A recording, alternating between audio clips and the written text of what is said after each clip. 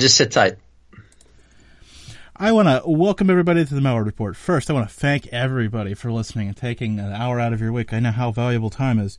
Before we begin, the views and opinions of the show or those of the host and guest do not reflect any sponsor, simulcasting radio network, or anyone else. You're just calm down. We're just having some fun and talking a little bit. If you have not been to malware.com, come over to malware.com. You can find all the links, all the podcasts, all the other stuff. Last thing. Stay tuned for my favorite iTunes review of the week at the end, well, towards the end of the program. I have a good one I picked up. It's some hate mail. But anyways, I shouldn't have spoiled it like that, right? I think I should have left that hanging. Anyways, my guest tonight is Leon Bibi, and we're going to talk Adam.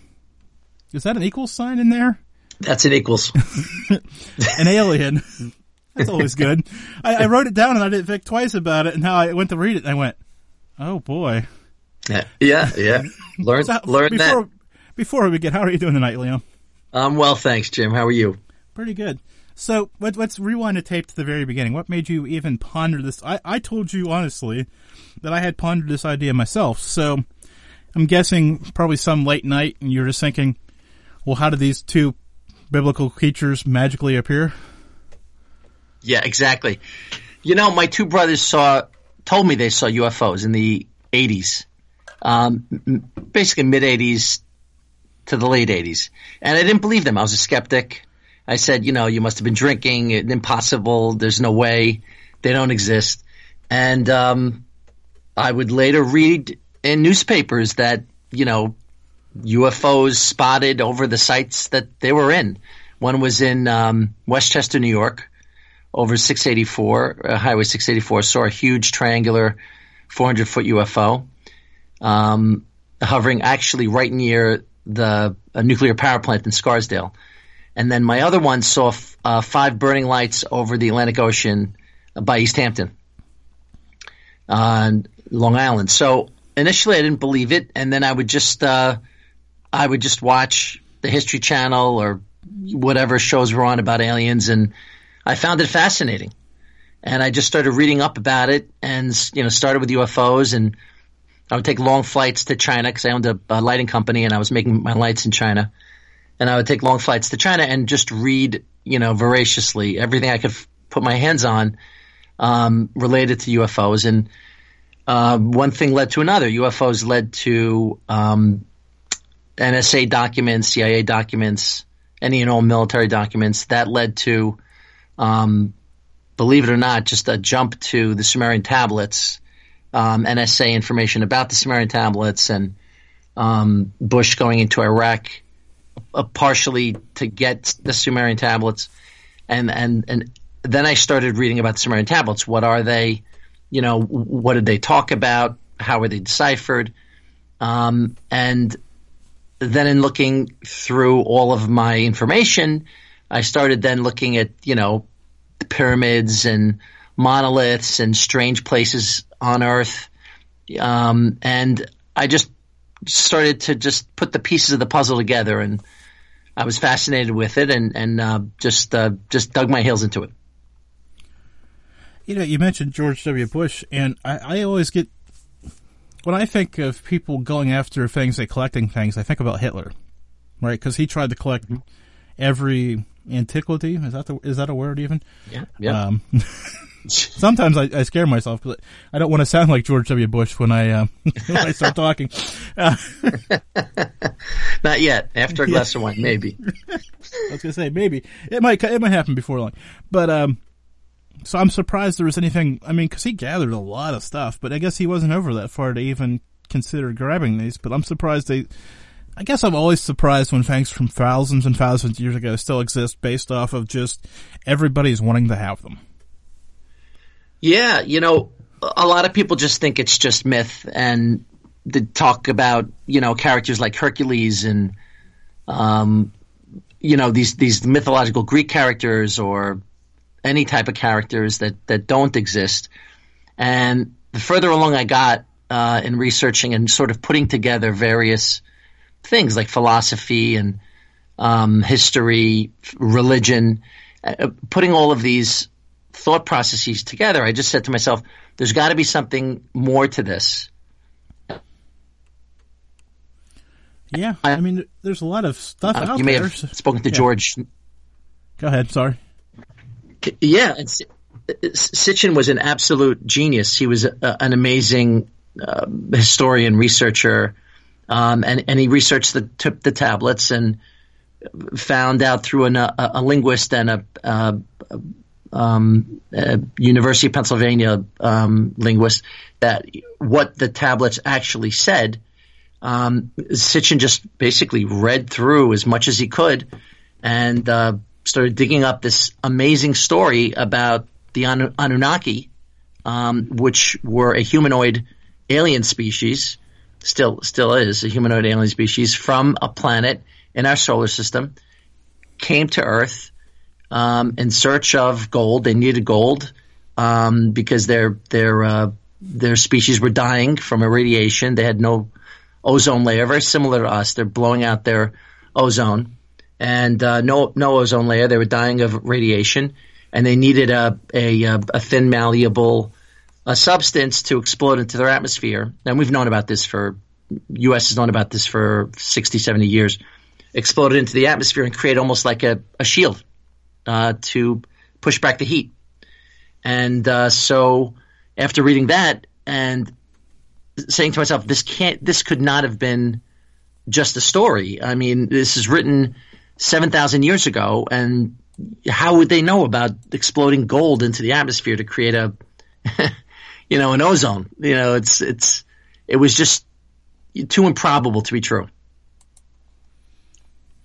Well, I mean, it still sounds, it's hard to believe. I mean, I understand the and do. Like I said, I started this theory in my head, so it's not like it's out of left field. It's just still hard to wrap your head around, though. Yeah, I initially, again, as I said, I was a skeptic. I didn't really believe it. But then, just reading more and more of the translations of the tablets, talking about, two of our planets in our solar system, Uranus and Neptune, being like watery, they use the words like watery twins. And then the Hubble telescope in 1986 taking pictures of Uranus and Neptune saying they look like watery twins. Something like that is just, how could they have seen that? And then there's depictions of a V-shaped spacecraft navigating through the asteroid belt. And this is 7,000 years ago, navigating through the asteroid belt to try to get to Mars and then from Mars to Earth. So it's just impossible, even if they had a sense of humor 7,000 years ago, which I don't think they had much of one, just thinking about, shelter and reproduction, how would they have known about the asteroid belt? It's like things like that are just, impossible. Well, I'm thinking you talked about navigating from the asteroid belt into near Mars and back over. I'm just sitting here saying, so I'm just going to be honest. There are times that I don't listen to my GPS, like, driving down the road. Right, exactly.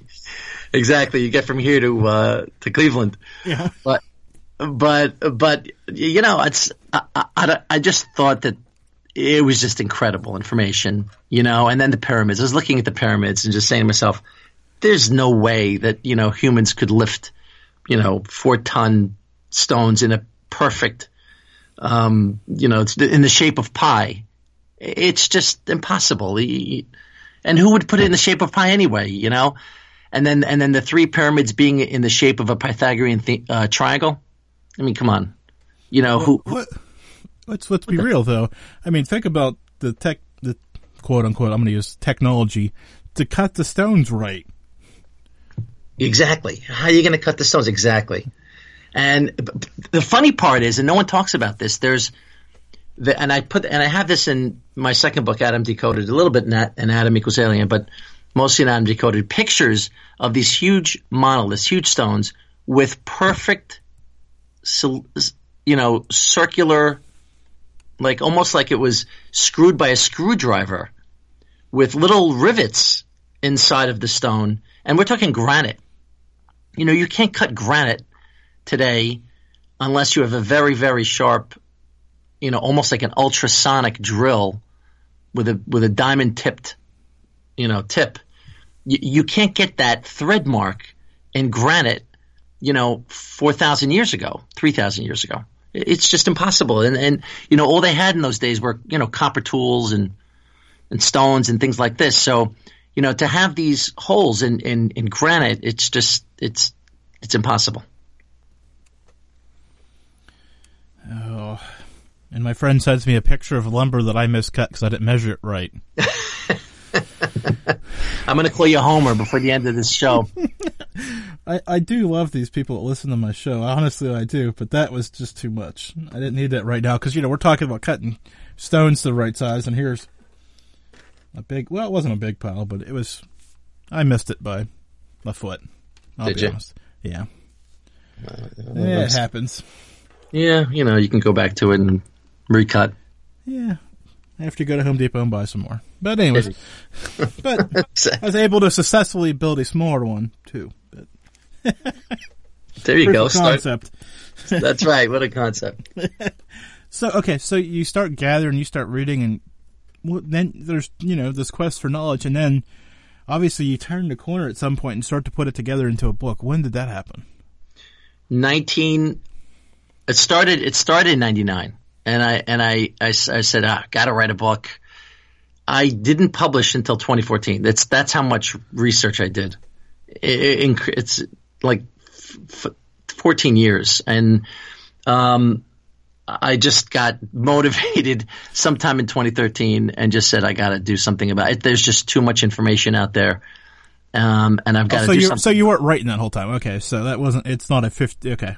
Good. Yeah. I was just researching and, just for fun, just researching and enjoying it and talking to my friends about it. But then in 2010, 2011 started to get serious, and then 2013 started writing and put my first book together, Adam Equals Alien. I was thinking long and hard about a title, and quite frankly, Adam being the first human, quote unquote the first human, equals alien was sort of fitting because that's what I think, that we are of aliens. And, it's funny because I grew up sort of religious, but then, looking back now with a different eye, in both the Old and the New Testament, it's amazing the type of information I'm gleaning now out of the Old and New Testament, looking at it in a different light, looking at it that, the Anakim, which is listed in the Old Testament 61 times. The word Anakim is. And Anakim is plural for Anunnaki, right? Isn't that interesting? So the Anakim, who were they? They were always depicted with angels' wings, with wings. And of course I'm thinking wings, UFO, flying machines, right? So I'm thinking that and, talking about, miracles performed, on earth, even, Moses going up Mount Sinai and seeing God and then coming back down with a burnt face and gray hair, thinking to myself, oh, he was irradiated, and then, thinking about, Ezekiel's climbing up the stairway to heaven, and the depiction of the stairway to heaven with the smoke and the billowing clouds and the fire and brimstone. This guy's walking up the steps of a UFO, and just more and more I just read about it. I said, oh my God, there's really some substance to this. And there's gotta be, 50% of what we read in the Old and New Testament have to be, kicked off of some, for several scribes over the years, having seen and told from one to the other what really happened. And so I just think it's incredible. And then, the Bible's saying it several times, then God said, let us make man into our image and our likeness. And it uses the plural several times. It doesn't say in my image, my likeness. So I just thought all those things were just too good to be true. And there had to be a backstory and something, and then comparing and contrasting the Old and New Testament to the Sumerian tablet translations. I said this is a slam dunk. Well, you have. What caught me was as you were talking about these people back in the Old Testament. The first thing that pops in my head is flying anything has to be kind of scary. right? Right? Besides birds, they have airplanes, helicopters, drones, any, like, we kind of take the concept of flight for granted, right?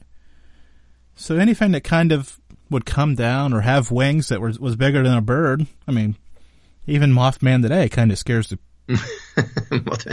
out of people, right? Absolutely, it would. I mean, yeah, think about it. We're talking about, a civilization 3000 BC. Could you imagine 3000 BC, looking and seeing a UFO, land in Lebanon, okay, in Baalbek, Lebanon, where there's these huge monolithic stones, 80 feet by 30 feet, cut perfectly, okay, to land UFOs on. Seriously, that was the reason. It wasn't just for decoration. Imagine these people looking up at a UFO landing, on Earth. It's just, I guess, what other way would they describe it? Chariots of fire, right? That was, they had chariots in those days, so they would describe it as a chariot with fire, or they would depict, in my opinion, they would depict humans with wings as people that flew in the air. I'm sure Leonardo da Vinci and several painters have painted UFOs in their paintings, with fire coming out, and showing obvious propulsion, up above their beautiful scene. There's a depiction of a UFO. So, to me, it's sort of it's just of a glimpse or a little hint into, hey, while I'm showing you a picture of, these people in a scene, drinking or having dinner or, in a field, hey, there's a UFO above it. That's nothing like anything we've ever seen because we haven't come up with an airplane yet. So I just find it, incredibly interesting that these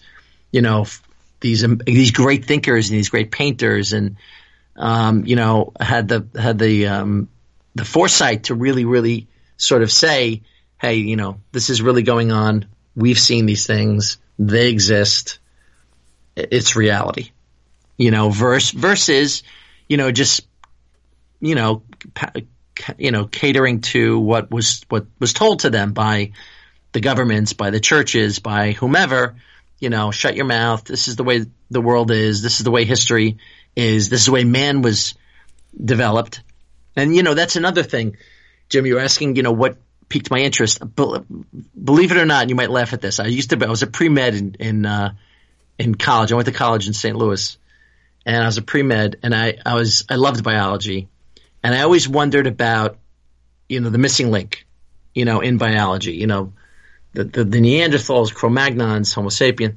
And there was always that Darwin missing link that nobody could ever figure out because there were never any remaining fossils, right? There were all these fossils of, transitions, but there weren't any fossils, transitional fossils between Cro-Magnon and Homo sapien. So that always piqued my interest. And I always was like, well, how come there aren't any fossils? We found so many, the Lucys and all of these Australopithecuses and all of these other fossils, but we haven't found any transitional fossils between Cro-Magnon and human. And another thing that I found very interesting was our brain development. Our brain development from 1 million years ago to 200,000 years ago was 16%.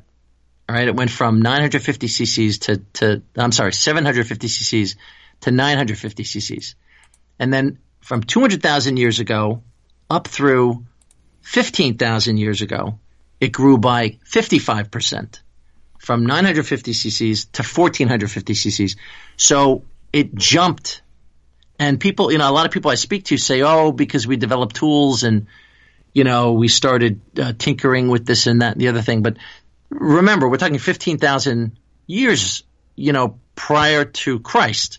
So we're still not really tinkering with astrology yet. We're still, maybe tinkering with, a wheel or something like that, but not even close still. So how could the brain jump so fast? Something must have happened. So then I read Crick, who cracked the DNA genome in 1950, and I read several of his books. And in some of his books, he talks about chromosomes 22 to 23. Humans have 23 sets of chromosomes, 46 chromosomes. And from 22 to 23, there appeared to have been an intervention. Something happened. And why does he say that? He says that because the diameter, because you know how a DNA helix looks like a spiral ladder, the diameter between on one of those sides of the helix are the same width from 1 through 22. But the diameter from 22 to 23 is twisted and almost thinner, almost like an L shape versus a C shape. So something happens. There was some intervention, and he mentions in his books that there was definitely an intervention. He doesn't know what it was, but something happened, and it couldn't have been mutation, because if it was mutation, it would have been over millions of years, and it would have been very slow, and it would have been very small. But it looked more like today's test tube baby, interventions where we cut and snip and paste, genomes. And so there was something way more to this. And then I said, okay, Crick, who cracked the DNA code, said there was an intervention. Darwin, who claims to have figured out, the evolution of man, but has said in his own words that there's been a missing link, put the one and one together and said, something happened. Something definitely happened. And, I just found it very interesting, and it just piqued my curiosity. It does. Okay, so let's go back. I have questions all over the board. I've got some listener questions starting to filter in, but I've got to ask this question before I get to theirs. So you get you probably, writing the book, and then you come across you're going to tell somebody, right, that you're kind of working on this. How did the first time you told somebody to go when it didn't necessarily, because I'm sure, like when I started doing my show, way back in the day, I was just doing paranormal talk, right? I just wanted to talk about ghosts and demons and all that sort of fun stuff, and then it kind of just took over wherever it went.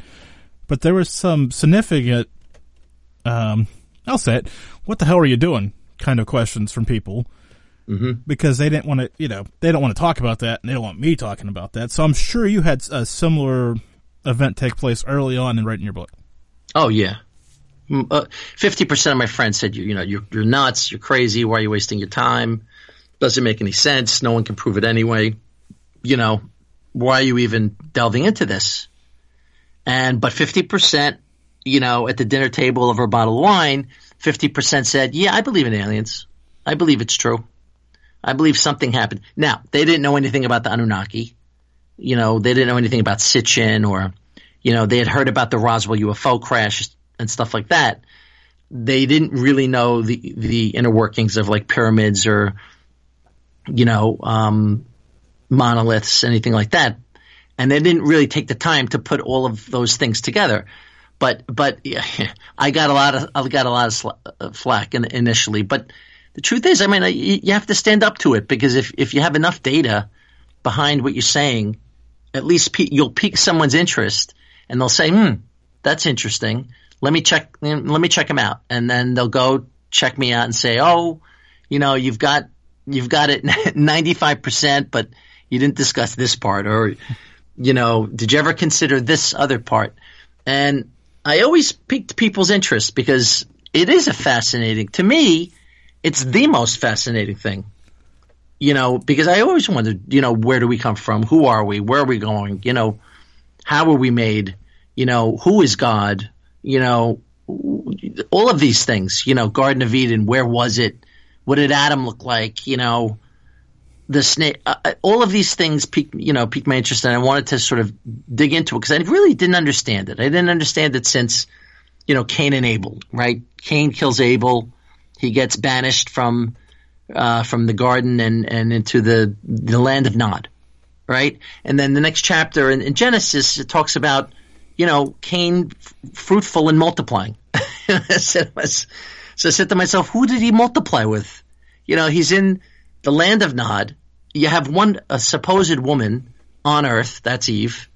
She's in the Garden of Eden. I don't get it. So a lot of things didn't make sense to me. And I said, something's up. Something's up. It's just not checking out. Yeah. You hear that story when you're a kid, it makes perfect sense, right? Right. And then the older you get, the more questions start to come up. And then the more questions and more questions. And, well, here we are tonight. No. Here we are. So my first question from WR250 is, what do you think about the Ark of the Covenant? Oh, I think it's super interesting. I think it was a telecommunication device between, at that time, the Jews in Israel and one of the gods. And I use gods with a small g, right? One of the gods, in my opinion, one of the Anunnaki gods, and I think it was Enlil. So I think Enlil created this device, which is interesting because the two cherubim on both sides create an electrode. And they also talk about, the priests who had Rh negative blood, who were the only type of humans to handle the Ark of the Covenant, which I find incredibly interesting. So only 15% of humans have Rh negative blood. And that it was all gold leafed and gold on top, and they'd carried around from place to place. And I actually think it was a telecommunication device so that God could speak through speakers, small God, G, small g, could speak through speakers to the tribe and tell them, do this, do that, don't do this, don't do that. So, yeah, telecommunication device. So that leads me to two interesting questions, and I'll try to get back to theirs. Does it still exist? Because I know there's been this great hunt for it. I don't know. I've read that it's on Elephantine Island in Ethiopia. I don't know if that's true or not true, but apparently there's a church there, and I've seen this on the History Channel. There's a church there that supposedly has it. I don't know if it's true or not true, but if it is true and they do have it, I think that's unbelievably interesting. And then why did we have to wait thousands of years to have cell phones? Oh, wait, I know, right? Could you imagine? Raiders of That's the not Lost a fair Ark. question for you. Wait a second. Well, but you think about it. Maybe we did have cell phone. Could you imagine finding a cell phone in the Giza pyramid, or the tomb of one of the mummies? I think it would be crazy. Well, you're going to find them in people's tombs, graves now. I'm pretty sure people are going to be buried with them if they already aren't. Probably. Yeah. Suggesting a new trend here. Take the phone and take the charger because you never know. You never know. When you get to the other side, start sending me text messages. Exactly. It'll work. I'm sure. And I don't worry about paying the out of network charge. Just send them anyways. Exactly. Could you imagine getting a Verizon bill from 2043? It would be pretty funny. Hell, yeah, can you imagine how? Never mind. Anyways, back to serious stuff. This question comes from Kat. Some people believe that a meteor killed the dinosaurs. Was there actually a craft from another world? What do you think about this? That's a great question. I've heard that before. There's evidence to show that there was a meteor, I think it's 70 million years ago, that slammed into the Gulf of Mexico, right? Creating the panhandle and that part of, a huge cutout in Mexico. And that probably had something to do with it. The Sumerian tablets do talk about, they don't say dinosaurs, they don't use the words dinosaurs, obviously, but they say prehistoric animals, and they do talk about the Anunnaki not wanting anything in their way, causing any trouble for them in their goal of collecting as much gold as possible off of Earth. So they, quote unquote, they navigated, I guess, through pulse beams, right? Pulse beam weapons or anti-gravity devices. They navigated a meteor or several meteors into Earth to kill the dinosaurs.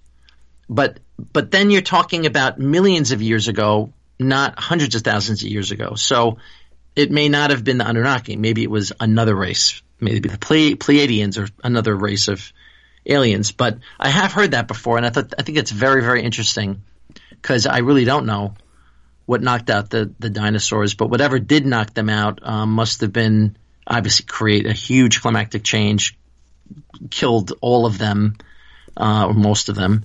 In one fell swoop over 100 years, 200 years, something like that, 500 years, some small amount of time. But I've heard that before, and I think it's fascinating. I don't know the answer to it, but it could be one of several things.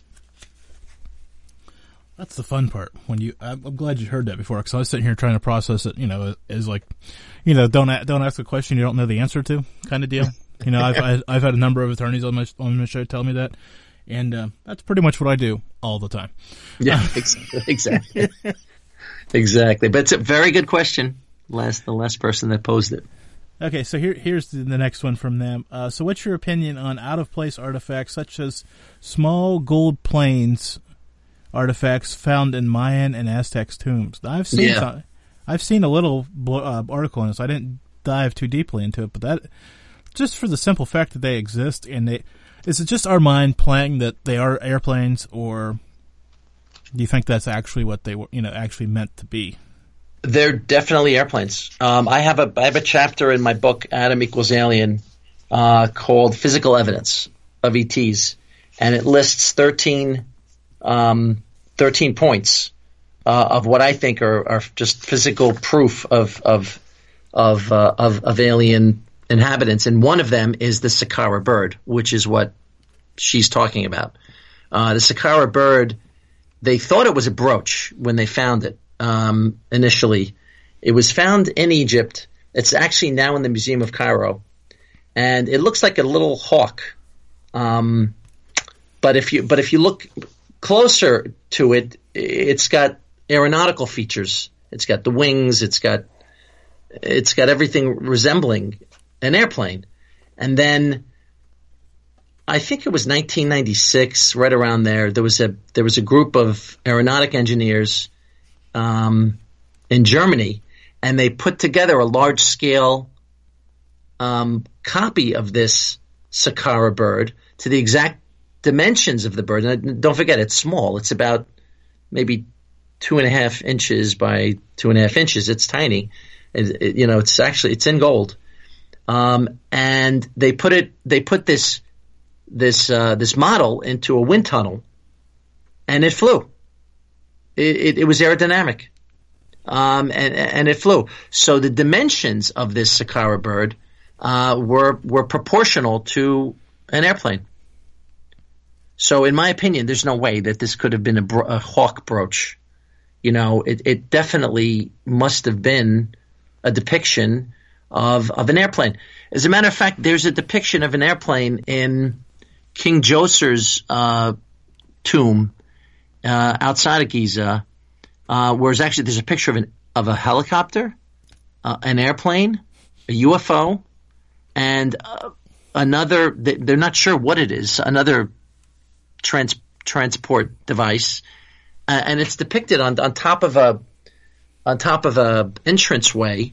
And it was actually covered. It's very interesting because a lot, you never know what some people in the 1800s or early 1900s have done in the tombs in Egypt or whatever to cover up evidence. But it was actually covered. It was covered for 50 years, and part of the plaster fell off.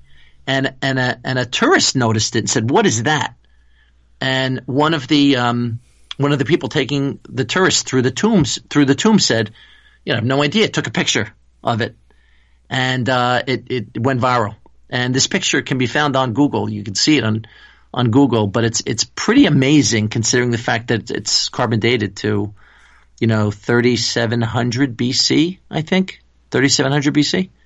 And, to depict a helicopter, an airplane, okay, a UFO could be a disc or could be something like that, but a helicopter? No way. No way. And so I just, I find it fascinating. But yes, to answer her question, the Sakara bird is real, and it depicts an airplane. So I've got two totally different questions at this point. So we're going to go with one and then cycle back to the other one. Scale airplane. That just blows my mind because, back to the point I was making earlier about cutting wood to the wrong size. Just, to be that intricate and that detailed. I just find it fascinating, especially with primitive tools of the day. Just kind of like give me a block of, I don't know, it's something I can hammer, aluminum, and try to recreate the same thing twice with two different. I don't think I could do it, let alone taking something from scale down to. Maybe that's just my own shortfall.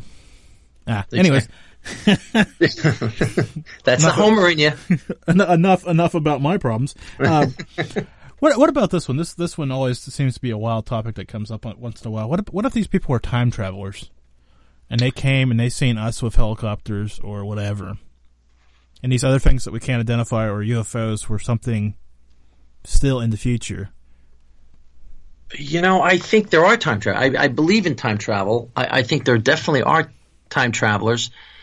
I just don't know if they would have gone to Egypt because it was sort of one theme in Egypt. It was, Osiris and Isis and, this whole god theme there. And it was, the Egyptian writing was all consistent, and the way that they wrote and drew were consistent. I don't know if time travelers would have done that per se. However, I have read some incredible stories. Actually, I read about one of the stories. I think it was in Adam Decoded, of a story in New Mexico where a cave was found, and inside the cave, several other caves were found, and inside of these other caves were found magnificent paintings, very weird paintings, one room separate of the next. And when I say paintings, I don't mean like cave drawings. I mean like just almost like nouveau art, paintings. And then in the last of the 16 caves, there was a disc, a CD. And then the disc took, I think it was like 6 years of NSA, like linguists, and trying to crack into this, what this disc said. And the disc said, and it's called the Wingmaker story. If your listeners want to check it out, the Wingmaker story. And the disc talks about, these time travelers, humans from Earth, 700 years in the future, coming back, called the Wingmakers, and telling us basically, what's going to happen and how to avoid nuclear catastrophe. And I find it to be amazing. If it's true, I find it to be absolutely incredible evidence of time travel and of humans time traveling, and proof of humans time traveling and leaving, something that we could crack in the year 2007, 2008, whenever they did it, a disc, a CD, that they could figure out what it said and plan accordingly based upon what they knew 700 years in the future. So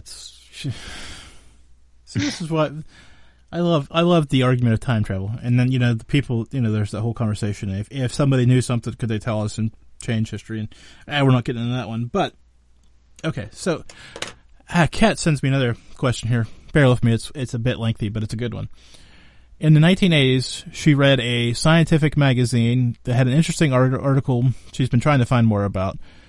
But the article says there were 2 sets of human skeletons found in a cave in South America. This cave looked like they were living. Carbon dating suggests they lived with the dinosaurs. Have you heard anything about this, and what are your thoughts? I've read that there are human footprints next to dinosaur footprints. So if that's true, then that could mean that Homo sapiens had evolved millions of years ago. There's an author, trying to think of his name, but he wrote a book called, it's not coming to me now, but he wrote a book basically claiming that, with another author, claiming that humans existed, Homo sapiens existed millions of years ago, not even hundreds of thousands of years ago. And they did walk with dinosaurs, Homo sapiens, not Neanderthals, not, cavemen. But intelligent Homo sapiens did live alongside dinosaurs. And if this footprint is true and real, then that's just yet another incredible, inflection in evolution. Could have been that Homo sapiens were created and then we went backwards and then recreated again, or maybe several times recreated. So I didn't know it was South America. Could have been, but I did see this this photo, and I thought it was crazy. It was really, really wild. So if that is true, then there could have been several evolutions of modern Homo sapien. Yeah. Another good question. She's good. They're making my job easy tonight. I like this. Okay, so this is the easiest question. This is a good question, but it's the easiest question I'm going to ask you all night. We've talked about the books. We've talked about you. Where can people find the books, and where can people find you? Yeah, easy. Amazon pretty much is the easiest place. Adam Equals Aliens, my first book. Adam Decoded, my second. My new book is coming out June 2020 called Blood Origins, which is it's the third book in my trilogy. So pretty much Amazon for now. I've got a contract with them. Where can they find me? I have a website called www.adamalien.com, which I'm developing. It's an older one. It's about a few years. I started it when I first put out my first book. But I'm sort of evolving, and I've got a Facebook page called the Adam Series. And you could see my interviews. I'll post this interview on it. And so you'll see my interviews there. It's going to be speaking about my documentary, which I'm going to be doing next year. And so, yeah, pretty much Facebook, and online. Hey, evolving is a good thing though, right? I mean, never mind. It's a cheesy joke. Scratch that one right off the table. Have another cup of coffee. Yeah, that's just bad. That's a dad joke right there. I apologize. You also mentioned to me when we were chatting a little bit pre-show that you're doing Ancient Aliens next year. Yeah, I'm excited about that. You have to be. I'm excited for you. Yeah, thanks. I'm really excited. They interviewed me after Adam. After I did the George Noory interview on Coast to Coast. I was contacted by Prometheus Entertainment in California, and they interviewed me in Providence, Rhode Island, and I was sort of jumping between two projects, and I couldn't do that series, which was 2017.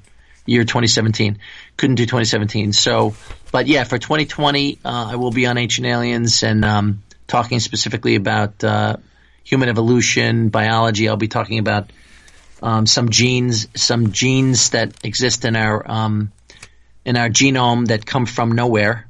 They weren't passed down from primates, and there's 223 of them actually that have no predecessor. That just nobody knows where they came from, because they're not. If we do only come from primates, then where did they come from? So where did these genes come from? And two of these genes, one of them has to do with our speech, and another has to do with our cranial development. So, I find that very interesting, because those are two of the genes that separate us from primates. Yeah, I was going to say the two important ones. Yeah. There's a few others, there's a few others. Well, but, the speech one and kind of, that kind of is the easy functionable separation. Thank God for me and you, having that one. I was going to say, sometimes mine might be fractured, but we're not going to go there. Exactly. But so, where was I going with this? I don't know. I'm sorry. I forgot. 223 genes, right? But yeah. So that's going to be talked about more in my next book, Blood Origins, which delves into that.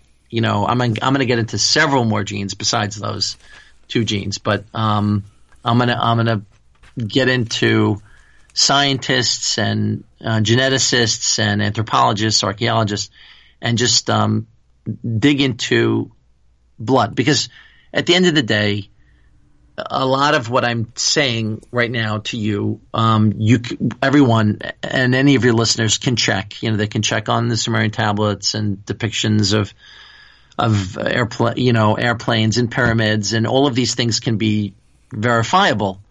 But if you dig into DNA and blood, and if you can prove that we are definitely not just from primates, then you can really sink your teeth into that one, and nobody can tell you otherwise, because then that's real proof. So that hopefully is going to conclude my trilogy. I was just sitting here thinking, so how many more of these do you have? Exactly. My wife's like, what are you going to write about next? And I was, I actually thought about time travel, because I think time travel is just so interesting. This John Titor character. I don't know if you've talked about him. I haven't, but I've been kind of digging. It's kind of a hard thing to talk about, because I don't know who to talk to about with it. I mean, I guess there's this second floating around, but I don't necessarily know if I trust his story. I mean, the whole thing is kind of, how do I say this nicely? It takes a leap of faith to have, to trust the first story, and then there's another to get to the second. Yeah, agreed. And then there's a lot of YouTube videos with people showing on their iPhones a picture of, this is where I come from, and it's 700 years in the future or 1400 years. It's tough to believe, it's tough to see and believe and sink your teeth into. But listen, if wormholes exist, right, which we're pretty sure that they do, and the Einstein-Rosen bridge is real, and we can travel from point A to point B, light years away very quickly, or quicker than it would take if we went in a straight line, then, and if we're living in a multi-dimensional universe, then why wouldn't time travel be real? There's no reason to think why it couldn't be real. And so, could there have been time travelers? Absolutely. In all of post and pre-human history, there could have been time travelers, right under our noses. You can't really tell, who a time traveler is and isn't, but, just by virtue of, I guess, some documents. There's this manuscript out there called the Voynich manuscript. Have you heard about this? No, I haven't. It's called the Voynich manuscript, and it was found, I think, in the early 1900s, and it's a book that nobody can decipher. There's no known language. The letters are there's pictures of like herbs and flowers, and it's almost like a pharmacologist's botanist's book, but there's just depictions in there that are similar to Da Vinci depictions of like humans with spreading their arms and with circles and the hexagons and diamond shapes and spheres around them. And I say to myself sometime that this Voynich manuscript, if it's true, could be a time traveler. It could be a creative time traveler who came, who wrote this book and has got all these equations in them, and then this phonetics that nobody can read or understand, but, incredibly intelligent, sort of, connectivity, between, biology and botany and, mathematics and all of these things that we just can't figure out right now. And, if that is true and if it were written by a time traveler, I think it's, quite miraculous. And I think there's books, that are copies of the Voynich manuscript out there. But the original manuscript is like a very large book. It's almost like as if these, the books that the big paper that the monks used to write on, the big papyrus, with ink. It's sort of like that, the original book. And I think it was found by a guy named Voynich in Serbia or somewhere around there. But pretty incredible stuff. You should check it out and tell me what you think of it.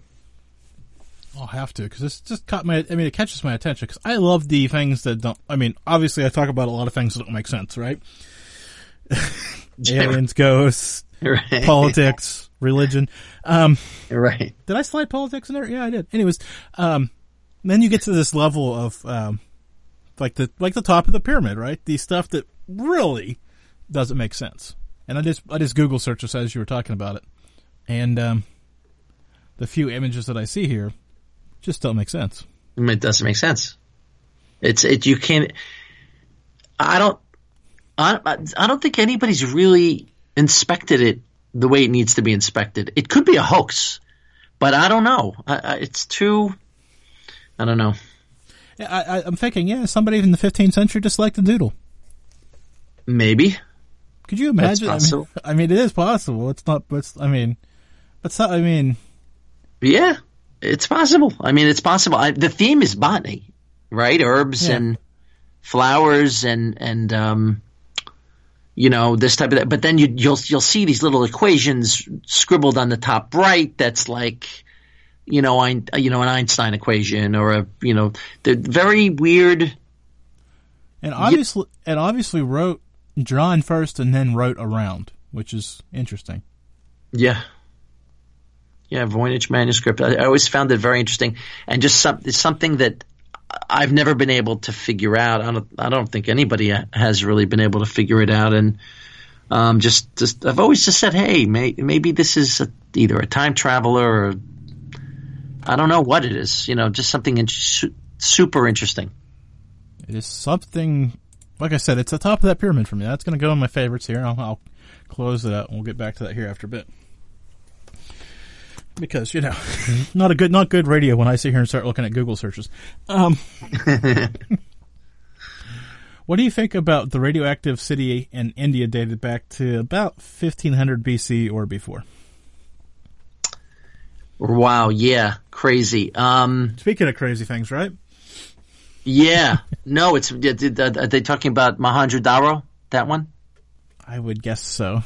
Right. So it's probably Mohenjo-Daro. So it is pretty amazing because there is evidence of, I think uranium U-52, right? And this evidence, is a very clean uranium. And it's a novel uranium that we don't even have today.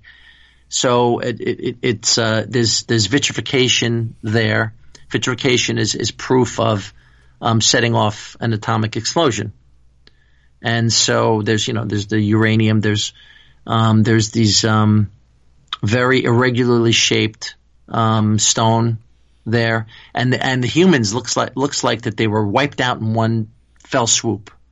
Looks like someone just, like a Sodom and Gomorrah type situation, families together holding hands, male and female, husband and wife with a little child next, to them.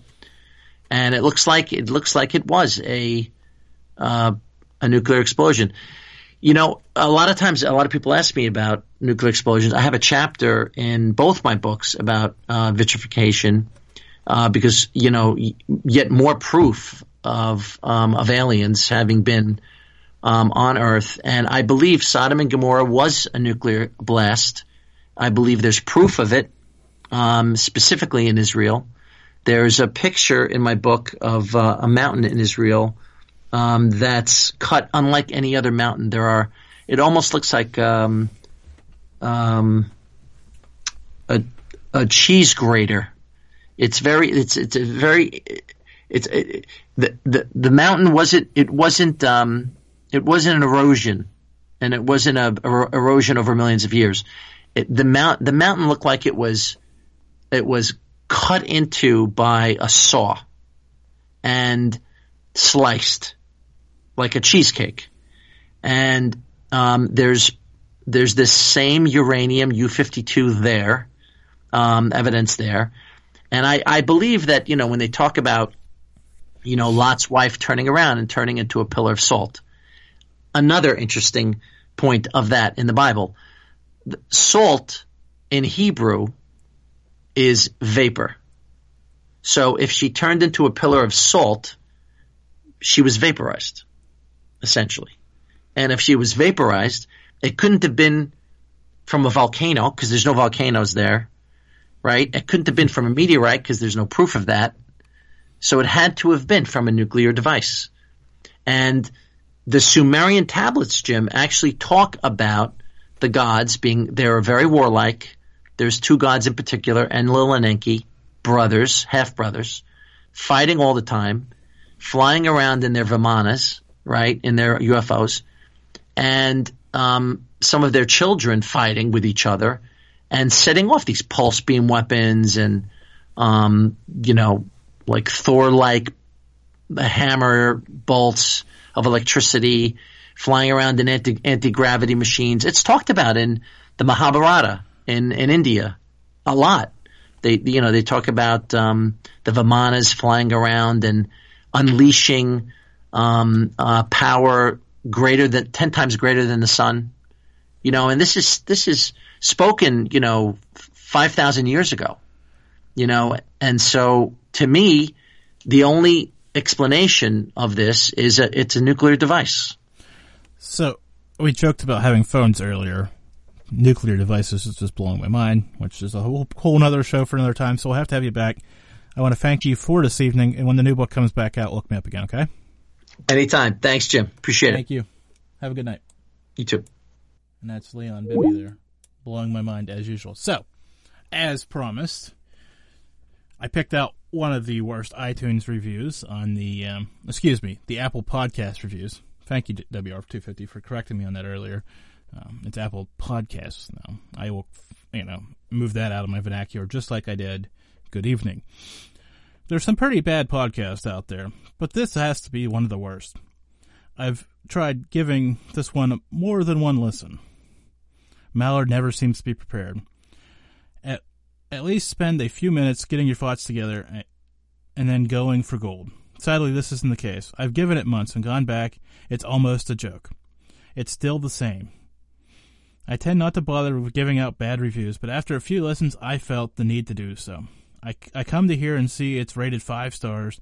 It makes me wonder if they even listen to the podcast, another podcast, forgetting names, mispronouncing names, forgetting questions he attempted to ask, etc. The list really goes on. Well, that was from 5 years ago, Chadster. And guess what? Still here. But I'm going to be reading bad and good iTunes reviews for the weeks to come. So I need you to go over and leave iTunes review, Apple Podcast reviews for the few weeks to come. So go over and leave yours on iTunes, on Apple Podcast. Or you can come over to themallardreport.com and you can read a bunch of them there at the bottom. You can leave your own there too. I'll read some of those as well as the weeks go by. But first, before we forget, Mallard.com, like I said, or themallardreport.com. You can come over and read a bunch of reviews from former guests, former listeners. Everybody out there has left a review at one point or another, except you. I haven't seen yours yet. Let's get on that. Okay, before I forget, another thing I want to do tonight is thank the people who joined us live on the Duck Pond. Tuesday nights, 9 p.m. Eastern.